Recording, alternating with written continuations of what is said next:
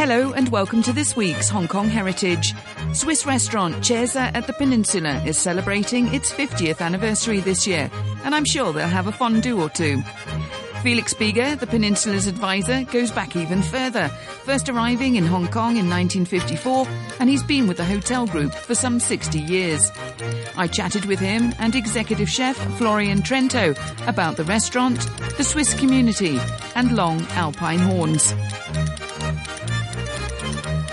I came on BOAC, and we left Switzerland on Saturday afternoon, noontime, and we arrived in Hong Kong at 5 o'clock on Monday evening.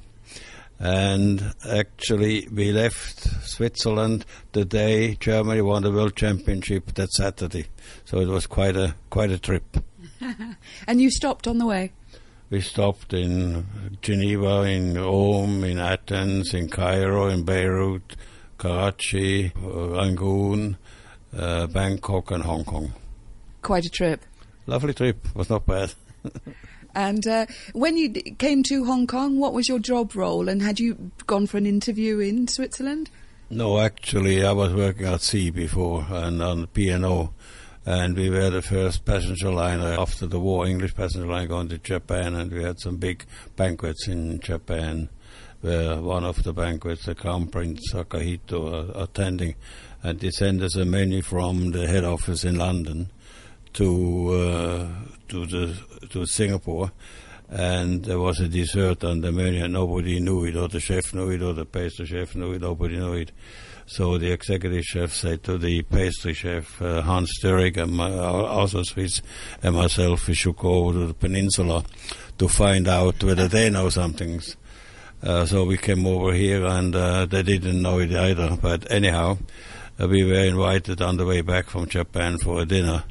A Chinese dinner, the chef's office, and by accident Mr. Gaddy came in and he said to Hans Störig, the pastry chef, he said, "Oh, I need a pastry chef." So I said to Mr. Gaddy, "Well, if you need a pastry chef, you can also use a cook." So, "Oh, no problem, I can use a cook too." So that's the way actually of our interview. So we were given a contract and we went back home, signed off on the ship and went over to Switzerland, applied for a working visa, which took about 1 month, and we flew out here in July. 1954. And so you first started out working for Gaddy's? No, I was for 1 month in Gaddy's to get used to the local coal stove and all that, and then I was the executive chef out in Repulse Bay for 4.5 years until 59.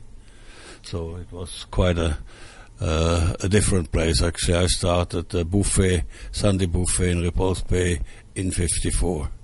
We're here to mark the 50th anniversary of Swiss restaurant Cesa's. Were you very influential in being Swiss yourself in terms of the initial menu? No, it's actually not the menu. It was, first of all, the Swiss had started flying to Hong Kong in 1957. And then in 1962 or 63, we had a Swiss food festival together with Swissair, which was on the west side of the veranda.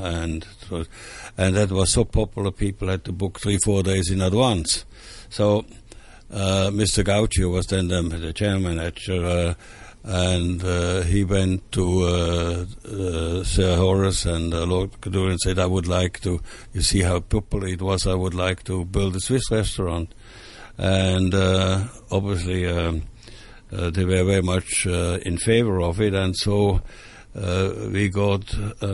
Gaucho got hold of Dexter Ye, who actually was the decorator of the Scene, the first discotheque on the Kowloon side.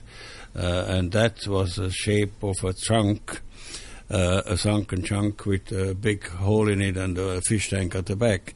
So Dexter went then with Mr. Gaucho. So, sorry, just to go back, it was a sunken... like a sunken chunk. And the inside was the shape of an inside of a chunk, and all the tables and the disc chocolate place. And on the wall was one big hole in the wood. And behind that wall was a huge fish tank with the fish inside, so you were sure you were underwater. And that was the first disco? In Kowloon, and actually there was one disco, I think, on Hong Kong side already. We've also got here Florian Trento, who's the group executive chef. So we were talking about the Swiss Food Festival all those years ago. What would you say is the kind of Swiss food that now appeals to the clients? Well, Cesa is now in its 50th year, and interestingly enough, the menu has not changed that much. I realized that when we started to work on the menu which we want to serve to celebrate the 50th anniversary, I got in contact with Mr. Bieger about contacts which he has back in Switzerland of people who actually worked here at the time. So I got in contact with them, and they gave me all the dishes which they served at the time, and quite a few of them are still on the menu these days. Now, the interior of Cesa's is very much, very alpine in its style. Oh, yes, it is. I mean, and that's the charm of Cesa. When I saw it the first time, I was laughing because I did not expect such an authentic place, to be in Hong Kong in the middle of the hotel. Well, basically, when Mr. Gauci and Texier went to Switzerland the year before, they went to a number of Swiss restaurants, and in particular, our, at that time, food and beverage manager was Bruno Dedwall, who did his cook apprenticeship at the Cesa Grigiuna in Klosters. So obviously we went to Klosters, and you see the logo of the Cesa is the logo of the Cesa Grigiuna in Klosters, and we actually got the permit to use it. And the main door is a 100% copy, including the lock of the side door of the Cesa Grigiuna. And so a number of corners in the Cesa are actually authentic copies of Cesas in Switzerland. And that makes it, of course, very Swiss. Is it more Swiss than Swiss? I mean, do people get an impression of what modern Switzerland is like, or is it more a sort of a dreamy Switzerland these days? It's a very good question, and I think the food we serve in Cesa is actually more Swiss and more classic than you find in many places in Switzerland. When guests ask me, so do you serve like fondue and raclette? And then I say, yes, we do. They're very surprised. We try to be as authentic as possible. We import everything. The products are all coming from Switzerland, so it really enforces the concept of being a Swiss restaurant. Can you describe raclette to me? Raclette is a kind of cheese. It's not a brand, but it's a kind of cheese. It's coming from the Valais, which is at the southwestern part of Switzerland.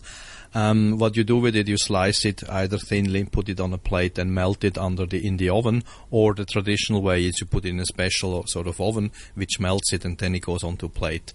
It's slightly browned, slightly burned, that's at its best, served with potatoes and pickles and gherkins and so on, and it's really something which people enjoy as a meal or as an appetizer, depends on what you want.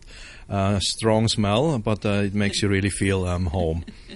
Fondue, on the other hand, the word fondue means melted, and it's melted cheese made with, it depends which area, which region you come from, but we use a Gruyere and Vacherin mix, white wine, garlic, and you melt it, cook it, and then you bind it a little bit with starch and serve it immediately. Don't forget the kirsch. That was my next comment. The kirsch goes either in a little bit, or you have it on the side and you dip your bread in the kirsch, which makes it more interesting. Where did all the wood panelling come from? You got it across the ceiling? Well, the panelling basically, or the wood, was actually boxwood, which equipment from Canada was imported into Hong Kong, and Texier was able to get hold of all these large cases, and he cut it into shape, and we put it on, and we actually burned it with the torchlight, and it was quite fun actually. We did it at night, and lucky nothing came on fire. So you burnt it with torchlight? How do you mean? Because it was a blonde wood. And so we had to make it dark, so we had to burn it, and it was actually with physical torchlight. We went up and down, and Dexter was supervising us, but it wasn't all, we still had to help it afterwards with some pen, but the basics was with the torchlight. So you basically scorched the wood? Yeah, that's right, yeah. In the middle of the peninsula? Well, it was locked up, it's okay.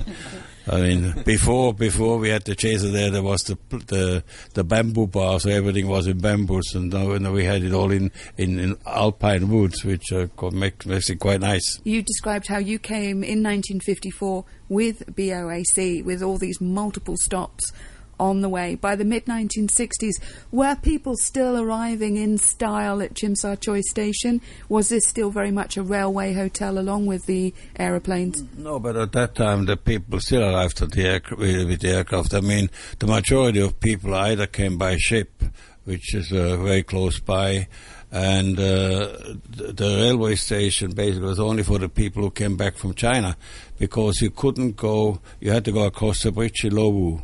So you still had the people flying in, and more people flew in.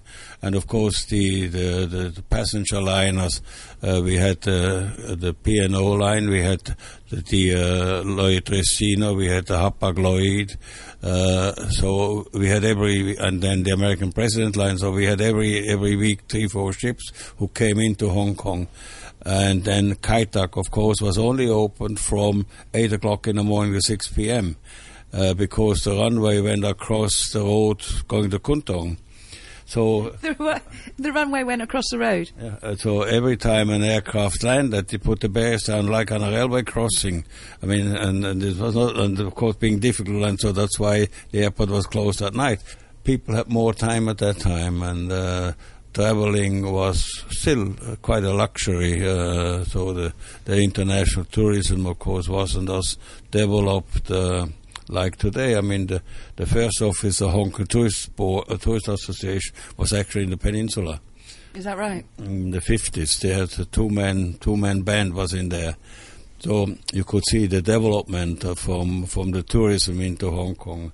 To go to China, you had to basically be invited to go to China, and of course you had the Canton Fair in the spring and in the fall, and everybody waited for the opening day.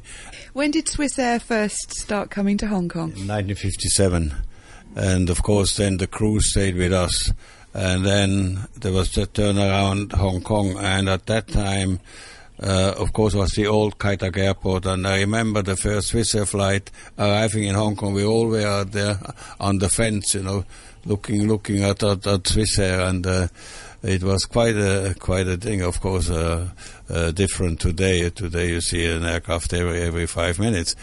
Do you ever have alpine horns at Chasers? We had it once or twice for special events. The challenge is it's a bit small, Chaser, so you got to be, careful where you place it, so the pictures don't fall off the walls. But we had them a few times, yes, and it was quite a bit of fun. And actually, there are horns these days which are like rolled up, so they're not long anymore. They're fairly compact, but sound isn't quite the same. We had one Swiss fella here who had his own alphorn, Walinar, and he used to come and play it on the 1st of August, and he was quite good. Like Eric Kotz did the harmonica, and Walinar had the big alphorn. And we just recently, on the 1st of August, we had a competition with an alphorn to see who can blow it the best.